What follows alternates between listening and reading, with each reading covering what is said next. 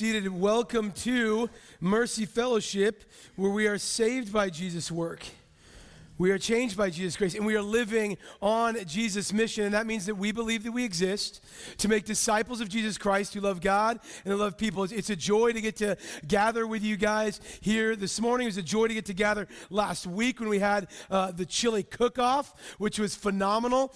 Chili, cornbread, all that. I had no idea that the winner of each of those was going to get a golden spoon. And to be clear, it wasn't solid gold, so don't get all worried about the budget. It was, from Amazon, and it was cheap, but it looked gold, So anyway, super awesome to get to gather together, and then, man, just the youth this weekend, or this last week, we're all out at the corn maze, and despite our best efforts, we came back with the same number of kids that we went with, and so nobody got lost in the maze too long, but great time for that, and then, on Tuesday, Reformation Day, or as the rest of the world calls it, Halloween, we are going to be out at the Lake Stevens Fall Festival, and we're going to be handing out candy as people from all over the county gather there just to kind of trick-or-treat in a safe, fun environment. And so if you want to help out with that, we still need some volunteers. But if you're just hey, I don't know what to do on Tuesday, come on down to North Cove Park in Lake Stevens, where we did our outdoor church service at, and come hang out with us for a little while. That'll be from 4 to 7 rather. So we're not just doing announcements today. We're actually announcing good news. We're announcing the good news of Jesus Christ.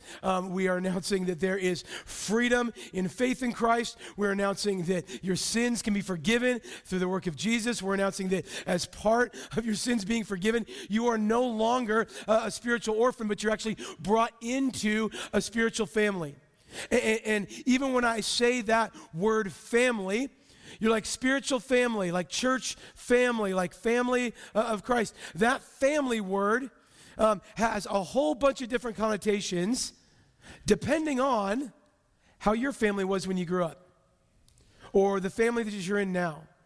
And so sometimes there's positive connotations of that. Maybe you've seen very positive portrayals of family on movies or TV or something like that. Maybe you were the kid who, the family down the street, that was a family, not what you grew up in, but they were a family, right? You just had visions of them all eating dinner together, and when the parents are pass the peas, the kids are yes, mom and dad, super calm and chill and all that stuff, and their house is always clean, all that. Maybe that wasn't what you grew up with. Maybe what you grew up with was a little dysfunctional, or maybe it was a lot dysfunctional. So when I say, hey, God's a father and we're his children, you're hold up, I don't want anything to do with that because I don't like my dad. Or my dad wasn't around. Or my dad had this impact on me. And so as a church, when we say we're the family of God, and we're part of a family of families, of churches, there's just baggage there. And so even if you came from the greatest family and you're man, I love it. We're the so-and-sos, and we always do this, and we we have family reunions where everybody wears matching sweaters, and we do sack races and all that stuff, and you're or we're prominent in the community or whatever. Hey, that's great. But every in all of the good things you enjoy about your family, those are reflections of the way God intends a good family to function. His family to function. And yet, if we're honest, we know that there's always dysfunction in families.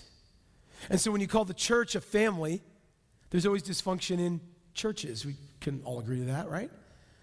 And so it's challenging for us. And so Paul, who is a church planter, who planted a church in Thessalonica, who wrote this letter that we've been looking at all fall in this series we're in called Thrive, Flourishing, and Faithfulness. Paul plants a church, and there was some of the most leading people in the city. There was a bunch of marginalized people, everything in between. And the church was planted amongst a lot of even community controversy. And Paul's left. He's involved in other church plants now. He wants to know how they're doing. He's heard some good things about them. And so in the ways that church in Thessalonica reflects a good and loving family, Paul wants to see them continue that. And we can also agree, there's always room for growth. There's no point before we meet Jesus face to face where we're made perfect and there's no more sin any longer, that we don't need some growth. That there's not, if you're having like a good boss, they'd say on a review, you have areas of improvement, right? Which means I'm really mad at you about this. And if you could fix that, you could stay here. But if you don't, you're out, right? Oh, now we're a business now. We're not family anymore. Okay. So Paul's like, hey, I want to see you guys continue to grow in this.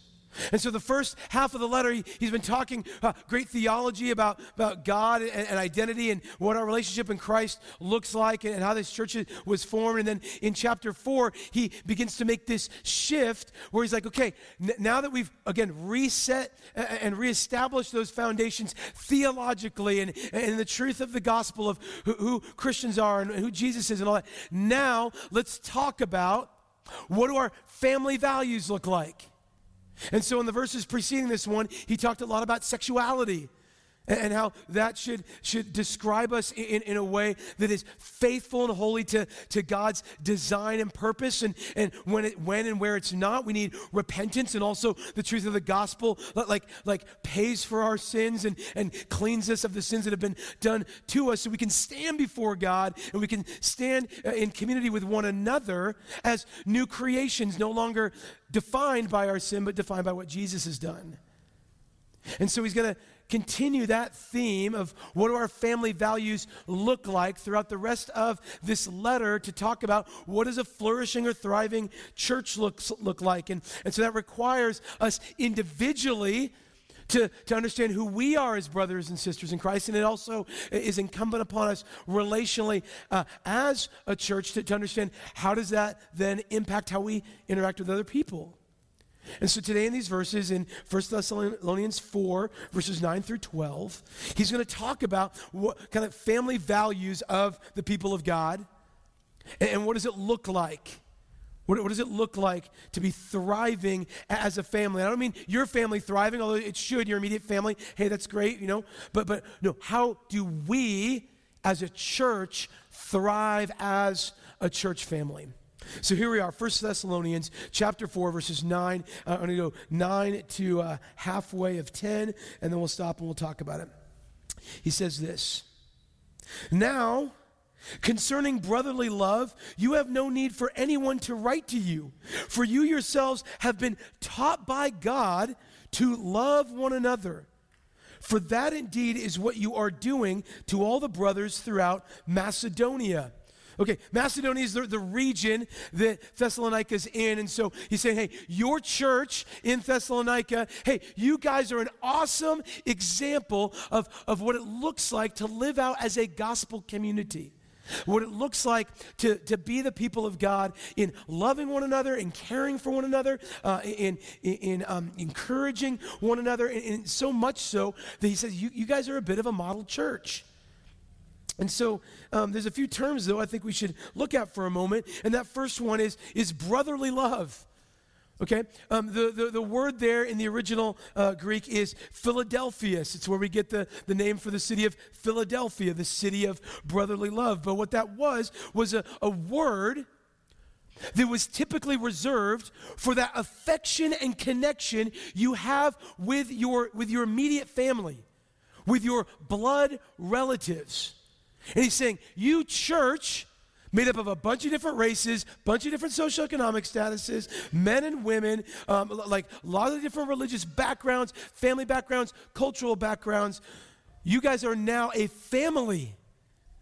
The affection that you have for one another, the care and concern you have for one another, he now equates to that same level that you should have for your blood relatives, for your family.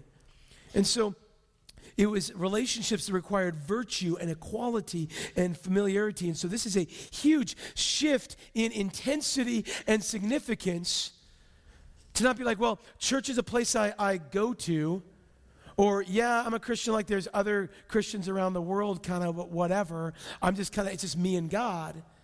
He's saying, no.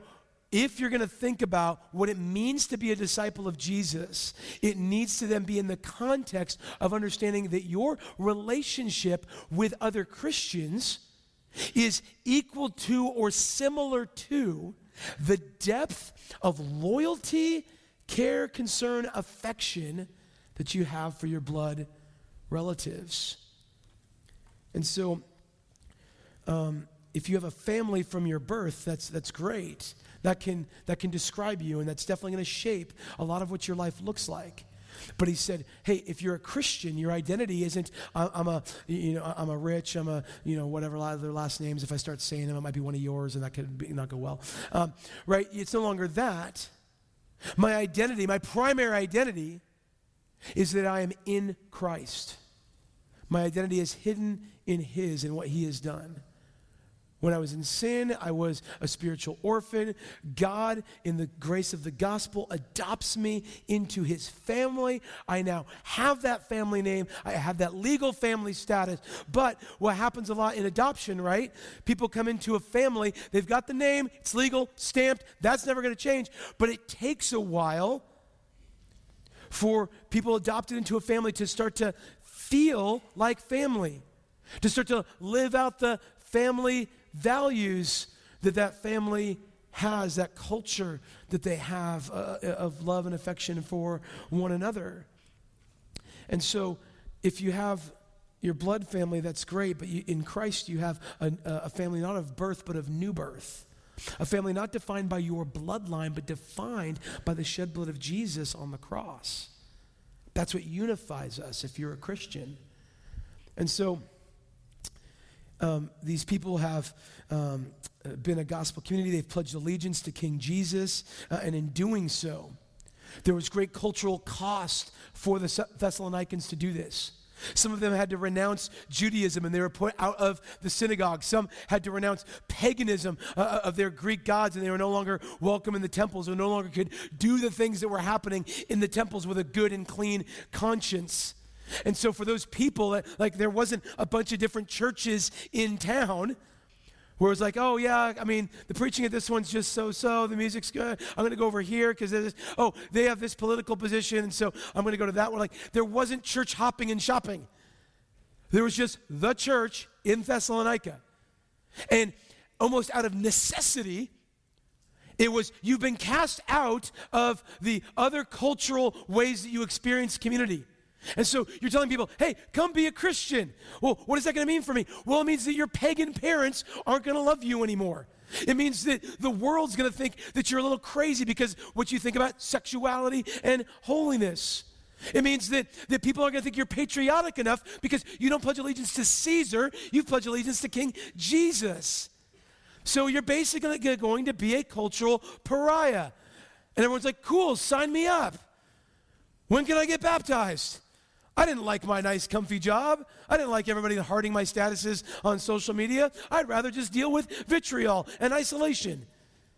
Well, no, because it was a call from those things in the world that were opposed to God, but it was an invitation into a new family, into a new community. They had Jesus as their king. They had God as their father.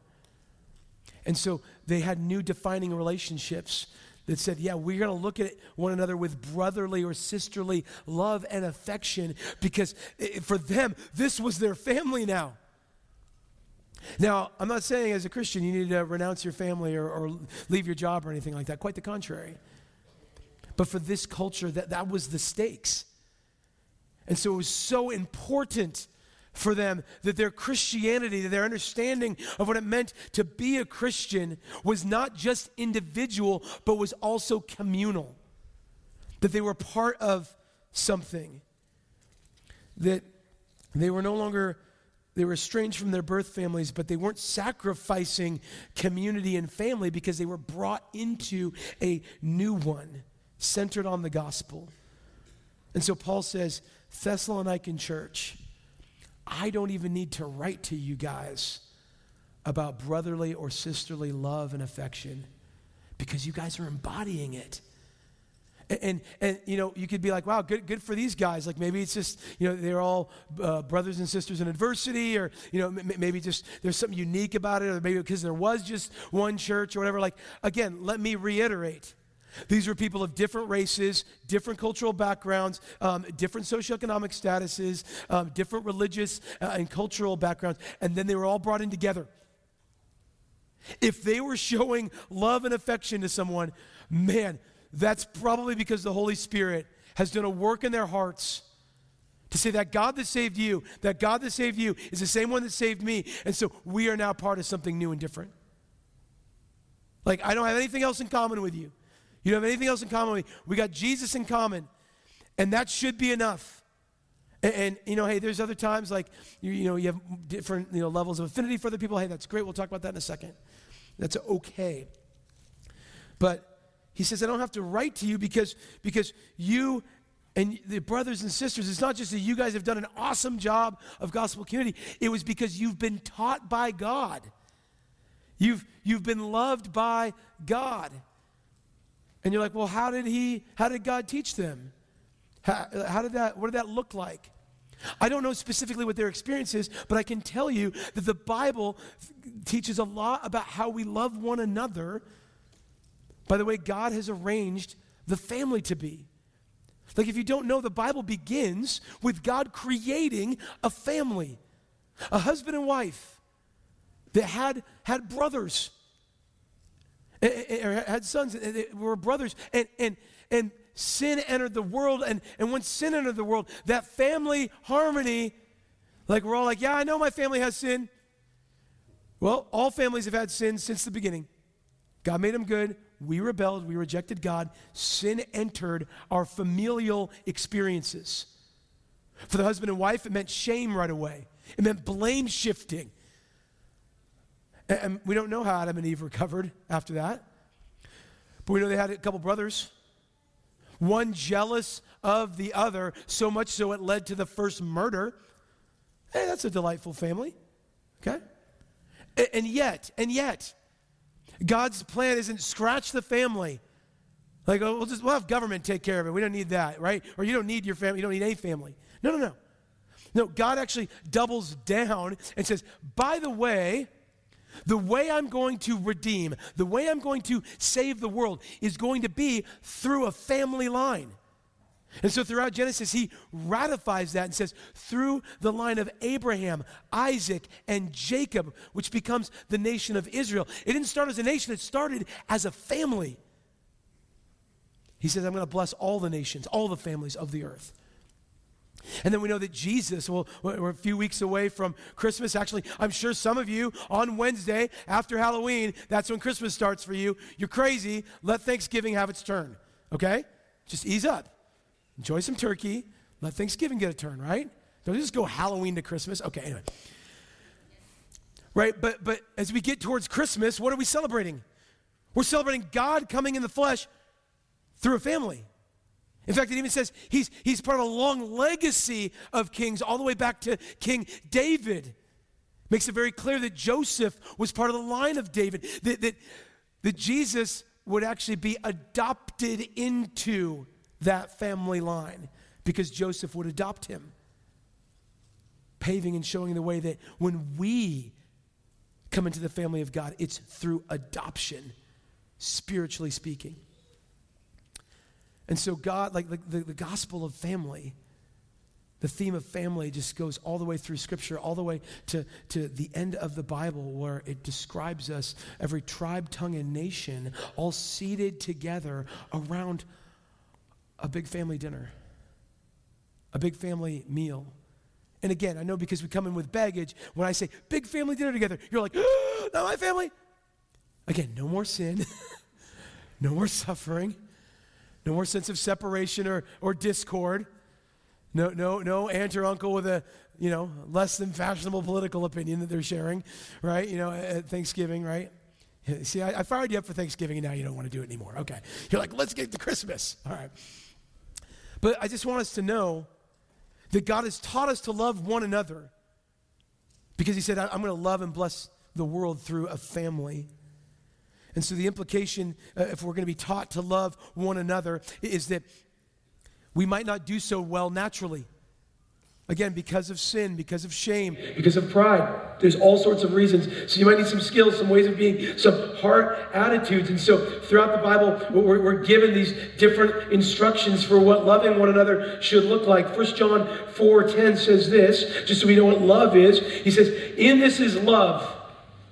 Not that we've loved God, but that he loved us and sent his Son to be the propitiation for our sins." That's a theological word that means absorbing our wrath. That God is the initiating agent in love. That God teaches us that love is initiating. Because he is initiating. Not that we love God first. He came to us even when I and you and we were unlovable. While we were yet sinners, Christ died for us. It was his death that absorbed the wrath of God for our sins, the propitiation of our sins. And so we know that God loves us because even though our sin warrants wrath, God gives mercy to us in Christ, not justice, because our wrath, what we've earned for sin, has been absorbed and taken on by Christ. And so if you want to know what love looks like, what the love of God looks like, when we want to look at the love of God, we look at the cross of Christ. That's where we see how God loves us, leading us to be sacrificial in our love for others, initiating in our love for others.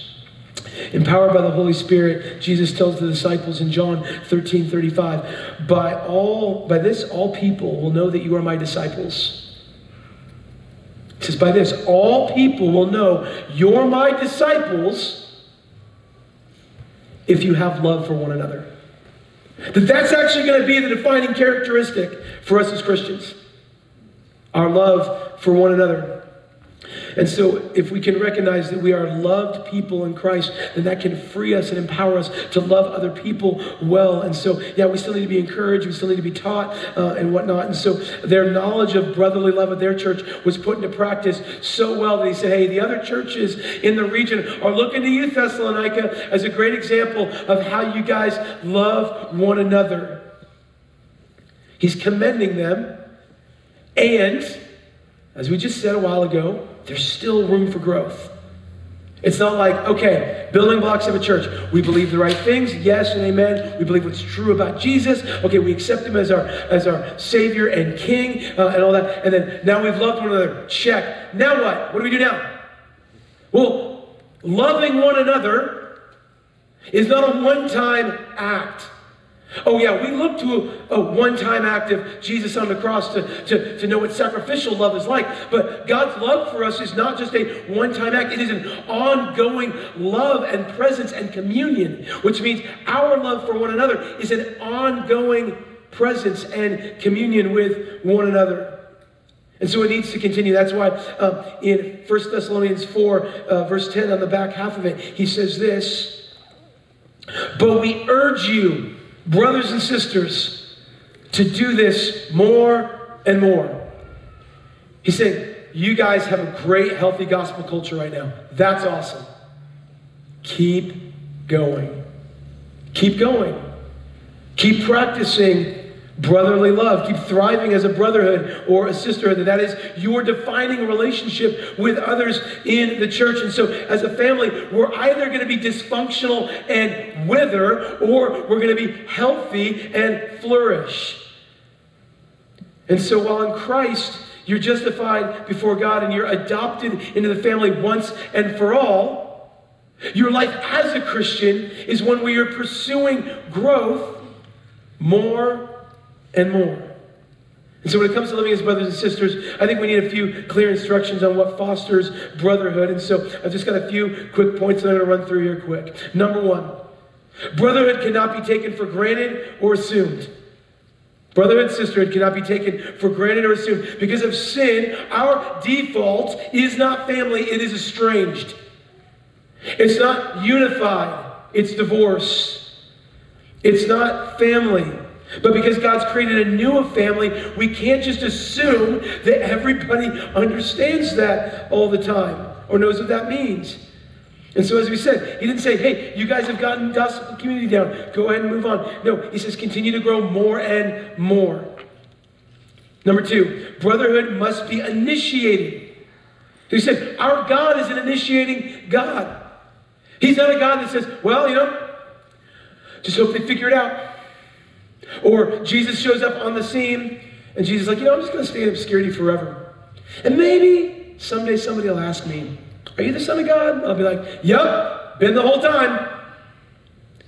No, Jesus, he goes through a season of obscurity for sure in his life, but he launches a public ministry of initiation, of reaching out, of proclaiming love, of practicing love. And so, brotherhood must be initiated. It's got to be a two-way street, right? Sometimes we feel like we're not fully family because others haven't initiated with us. Maybe you come in today and you're like, hey, I've shown up to this church a few times, but it doesn't feel like family to me. Or it does, it feels like my family that I don't like very much. Or like, nobody's invited me to X. Nobody's reached out to me in this way. Let me tell you, brotherhood and sisterhood is an initiating love. It might be on you to initiate to other people. I honestly would not be married if there wasn't a pastor that in a sermon just said, hey, none of you know each other. Invite somebody out to lunch this week. I was like, check. I'm going to go find a cute one. Right? And it worked out great. Mostly? Okay, yeah. Right, but there's initiation that takes. So I understand, even in a room with 120 people or whatever, even in a smaller church, it can feel lonely. It can feel isolated. Even as a leader at times, it can feel lonely and isolated. Then ask yourself, when was the last time you initiated relationship? All right, number 3. Brotherhood must be maintained. That it actually does require work. It actually requires regular rhythms you can say, hey, I got baptized, I'm a Christian now, I'm part of that church, I showed up that one time. There's a reason that we just have these rhythms of gathering. That we gather each week, that we do different studies, that we do different meals, that we do different events. Because it actually takes maintenance. Because at a certain point, some of you and some of us, we have family that is distant from us. And we may still be family, and maybe when we get together, we can kind of pick up where we left off. But true brotherhood and sisterhood that's experienced at an intimate and familial level just requires some we are in each other's presence every now and then. That we're maintaining those relationships, that we're cultivating those relationships. Again, that's when we do things like retreats, or that's when we do things like different events or different classes, right? Just creating environments where we can be together as brothers and sisters. And so before you're like, dang it, okay, I better join every Bible study, I better sign up for every serve team, I better do all these different things, and you just wear yourself out to a spiritual frazzle, brotherhood must be sustainable. There's a reason God's worked these rhythms of life to create a pace of family life together with, daily, rhythms of prayer with Him and reading God's Word, weekly rhythms of gathering on Sundays and at other points. But some of the most stifling times are if the only people you're hanging out with are people from church. At a certain point, right, you have to be able to have relationships that are sustainable. Even Jesus, he's with the disciples. He had 3 years with those guys. Lots of camping and road trips and everything on their missions and all that stuff, preaching and going to the different cities and all that. And at certain points, Jesus is like, I need a break from you people. He didn't say it quite like that. But he did say he retreated to places of silence and solitude. It is okay to be this is a time where I just need to be away from other people. This is when I need a break from you. That's okay. But let that be a break so that you can continue a sustainable rhythm of gathering with one another. Brotherhood is a marathon and not a sprint.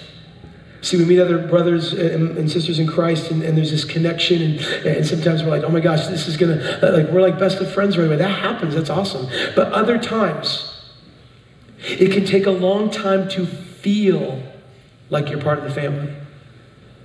And so that might require endurance.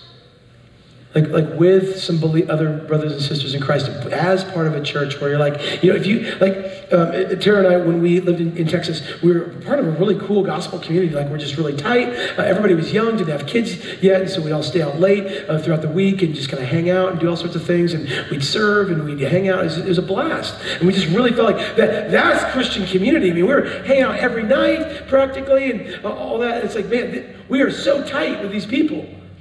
And then we had our twins, and we moved back here, and we joined a church plant at that time, and we were just like, what's wrong with these people? Like, they all had kids, other lives besides just church activities, and it just took a long, long time to feel like, in fact, I don't even know if I've ever experienced anything like I did in my early 20s, and part of that was stage of life. But the point being is, you can't go from a church community where you had relationships for years, show up one Sunday, show up 5 Sundays, show up 12 Sundays, and have it feel like the place you were at for 3 years or 5 years or 10 years. So gospel community, brother and sister, is a marathon, not a sprint. You can't microwave family. It has to marinate. It's got a slow cook, like that steak and that chili that Josh had last week that just everybody voted for, right? Josh didn't wake up that morning and open up a can, and just dump it out, and he didn't know. I'm sure, man, that steak had been marinating for days. It's so good. We're all hungry now. Okay, let's go. Brotherhood is unity in Christ, despite our differences. So, brotherhood, sisterhood is not always uniformity. It's unity in a family, but it's not uniformity. We have a pretty big family, the Rich Army does. And even with our 5 girls are all different than one another. We're all part of the same family, but we look different. We have different interests. We have different giftings. And so if you're coming into a Christian community and you are expecting everyone to see things exactly the way you do or respond exactly the way you do about everything, that is not Christian community. That is you trying to impose your will on everyone else. Now, I'm not saying that we let sin skate by, that we don't point to God's standards of holiness and faithfulness and all that. I'm just saying, he describes like Christian community as a family with brothers and sisters. And brothers and sisters, there's a family resemblance. There's family values and culture that's shared, and they're different. See, he also describes it as a body with many different members, each member being different and distinct, all necessary for the flourishing of the community. And so, brotherhood isn't easy, but it should be often enjoyable. So it's okay to have tough seasons. It's okay to have hard conversations. But if everything you're doing is all high intensity and I'm just here to hold you accountable all the time, all that stuff, there should be some fun. Yeah, family has to have difficult conversations. There are trying times in families. And a gospel brotherhood and sisterhood should still have some fun. That was so great about last weekend, the chili cook-off. We didn't have any big announcements to make. It wasn't hey, please come here so we can tell you what's going to happen in the church, or like usual, if you guys could give more, that'd be great. It wasn't any of that. It was let's just have some fun. And let's just be a family and enjoy time together.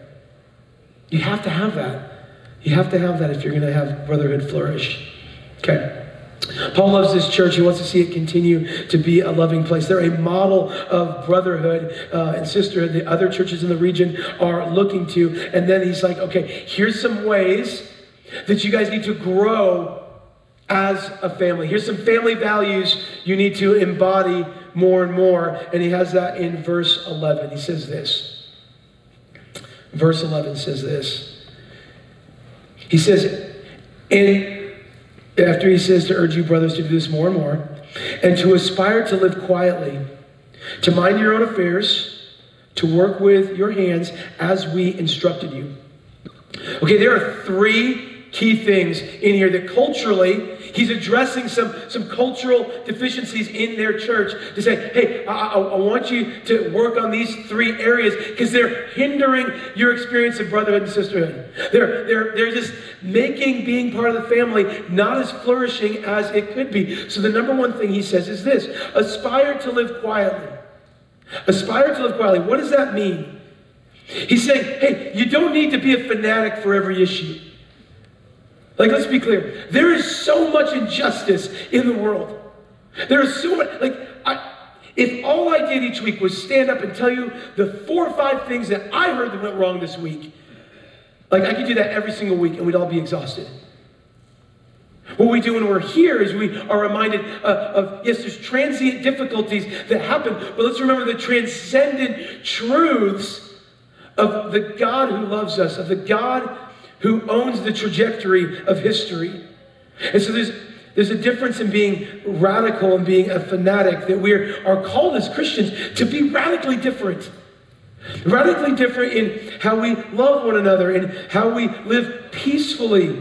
That there's a settledness. That as the world goes crazy, and I can just guess from November 2023 to November 2024, maybe months after, things are going to get spooled up. There's going to be a lot more political chaos and upheaval. There's going to be more challenging things happening internationally in the world. There's going to be more economic things. And you're like, cool, great. Can we go back to Christmas and Thanksgiving, please? There's going to be these difficulties. And I just want to encourage us. Part of how we can be good brothers and sisters to one another is, yes, care about these things. Be concerned about the injustices and brokenness in the world. And then have a settled and peaceful presence. That we can answer the intensity of the world, not with turning up our intensity, not matching the world's intensity, but what we get to bring to the world and to our community here and with other churches that could be different than the way the world operates. Is even when we're told something unjust or slandered even. Jesus before Pilate, silent. That we could respond to the growing chaos in the world with greater settledness and peacefulness. See, many people in the Thessalonican church, they were idle, meaning they weren't working, they weren't as busy, and so they're always getting into controversy with others. And so he's saying, hey, aspire to live quietly. The actual translation I saw in one of the commentaries said it this way: make your ambition to have no ambition. Now, let's caveat that a bit, because it's not about checking out. It's about having a settled presence. Yes, we strive to flourish in the areas that God has given us purpose, in our families, in our communities, in our church, in our jobs, whatever that looks like for you. But know that when you speak out about what's going on in the world, particularly in social media, you gotta use that season with salt, because if somebody looks at your Instagram profile and it's son of the King, follower of Jesus, Micah 6:8, right? Seek justice, love mercy, walk humbly with our God, and you're just anyway, I'm gonna own the libs today. Oh, those dang Trumpers, come on. You're representing the family, even when you're online. And so that means, there's times to speak out. There's times to say, this is where I stand on this issue. Jesus wasn't silent on the issues of his day. The disciples weren't silent on the issues of the day. John the Baptist literally got beheaded because he spoke out against the weirdo sexuality of the political leaders of the day. And Jesus says, that's the best man that's been born of a woman. So the point being, though, just remember, you're representing the family with your words. So your words have power. Your words have greater power than you think. And so you have that opportunity to bring peace to a situation in ways that others don't, and to not stir up greater conflict or chaos or confusion. So a great way that we can love one another and even have witness to the world is to not add fuel unnecessarily to the fire, but to actually be people who, even when the world seems to literally be on fire, I'll just be honest, the last 3-4 years, I can't think of a time in my adult life that there's been more upheaval and chaos. That's my life. It's this little window, this narrow time in history. But the way that we refocus that is to remember, no matter what is happening in the current events, that the trajectory of history has been, is, and will be for eternity, Jesus on the throne.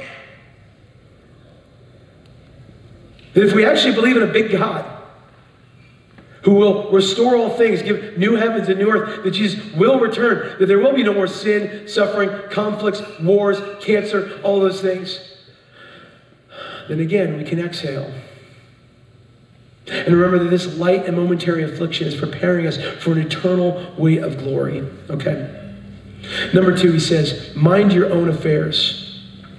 That there are boundaries to our lives. That there are spheres of influence that we're given, and those need to be maintained. That we and I and you, we're all called to a purposeful life. So what Paul isn't saying is, leave me alone. He's saying, the way you can care for your brothers and sisters in Christ, the way you can have a witness to the world, is for you to deal with and care for the things that God has given you to handle, the spheres of influence he has given you. Yes, we are cared to love one another, care for one another. So it's not stay out of my business, but he's saying, hey, your primary focus should be on your family or your life or your career or whatever God has given you to do in this life. Focus on those things. A great way to love your brothers and sisters in Christ is to keep a close eye, and that's what mind your own affairs means, and ownership of your life. And that will end up having an overflow effect on others. Because as you set some of your life in order, it then gives you a margin to care for, to love, to give charity to engage with, to serve others. And so you cultivate your life, your career, your business, your purpose. That is part of what it means to be a good brother and sister in Christ. To fulfill the calling God has for you. See, Paul in his second letter that we'll look at in a few weeks from now, in his second letter, he warns them against being busybodies. Not really a term we use very much. But he's basically saying, hey, if you're always focused on everybody else's business, if you're always bored, that can lead you to being boorish very quickly. Because you're not taking care of your own stuff, you're just bored, and so you just worry about what everybody else has going on. There's a phrase, I don't know what the attribution is, but it goes something like this. The hand that is on the oar can't rock the boat. What he's saying is, right, like if you're on a crew race, like if you've got your oar to row and you're focused on that, you don't have time or capacity to be rocking the boat. God's called you for a purpose. If you're not sure what that is, who am I married to? What are my relationships? What family am I part of? What community am I in? What's my job? Who are the friends that I have? Where's the church that I'm a part of? Like, those are all things that describe God's purpose for your life.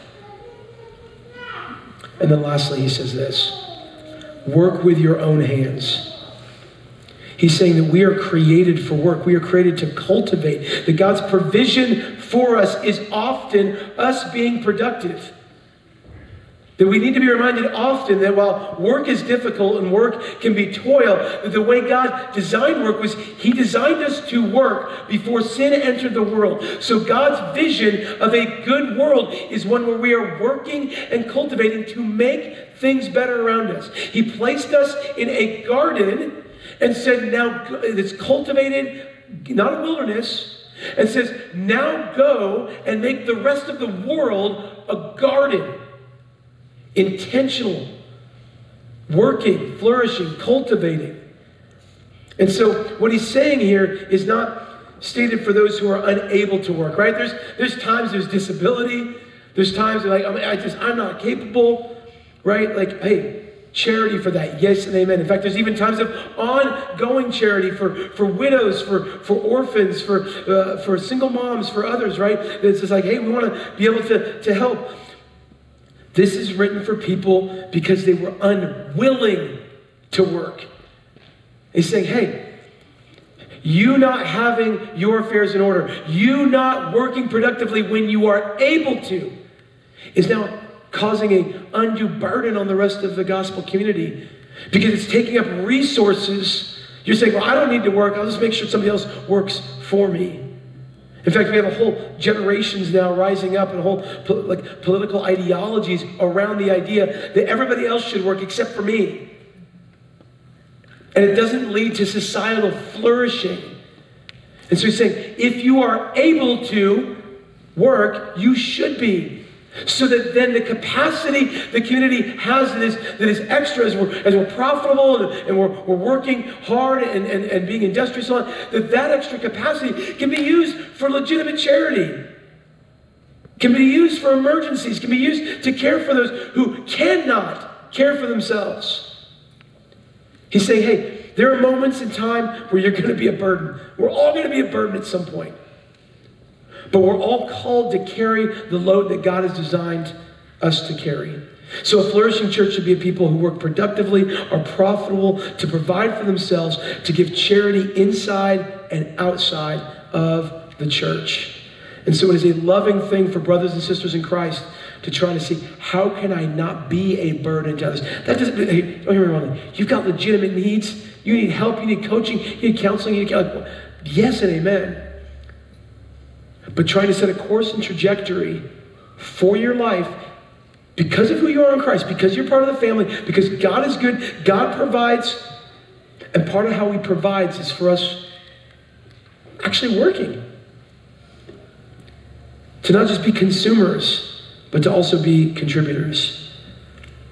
And so, Jesus, he worked for years of his life as a carpenter. He lived in perfect obedience for us. And because we are brothers and sisters in Christ, it means that we can now live productive lives out of that new identity.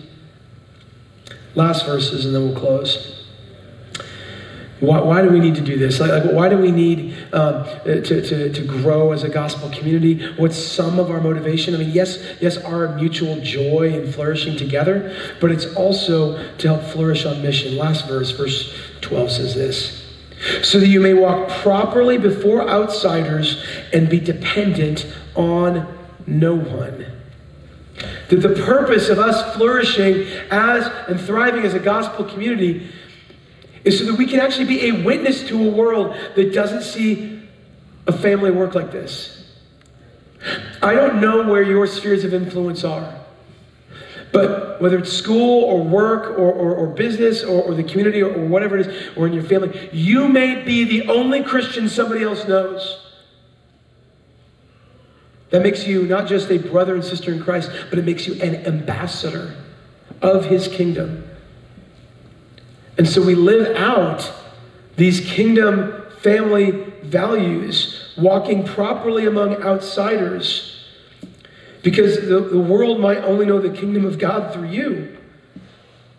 And that's not to put more pressure on you. It's to tell you, you have a great responsibility. And we have a great opportunity, because we believe in a God who saves people by the power of the Holy Spirit. And so when we live out being a faithful family to one another, and then tells those who've experienced family trauma, maybe as Christians, maybe outside of the church, to say, oh, there is a family that I can be a part of, where I can heal, where I can grow, where I can participate, where I'm welcomed. All that we do preaches to the world. And since Jesus hasn't returned yet, then we need to be a community. It's on mission, on purpose, pointing others and inviting others to come be part of this, at times dysfunctional, gospel family. And he says, hey, you also do this so you don't have to be dependent on others. Again, part of how we love one another is bearing our own load so that we can then help with the burdens of others. And so we gather regularly to remember that we're a family. And so in a few minutes, we're going to take communion. And at that, I don't want to hear you say you've got to save yourself, pull yourself up for your bootstraps, you've got to own your stuff better. I want you to know that the only thing that you have contributed to your salvation is your sin. And Jesus says, I'm going to take that. I'm going to bear that up on the cross for you. And Jesus says, I'm going to give you my righteousness. I'm going to adopt you as a spiritual orphan into this new family with all the status, rights, inheritance, privilege of being part of that family. And he says, I'm also going to give you the gift of the Holy Spirit so you can begin to grow and live out what it means to be part of that new family. And so this little meal is actually not a meal of our independence, but of our dependence on Jesus' work in our place. Dying the death we deserve and rising again so that we can have new life now and forever when we simply trust Jesus. Let's pray.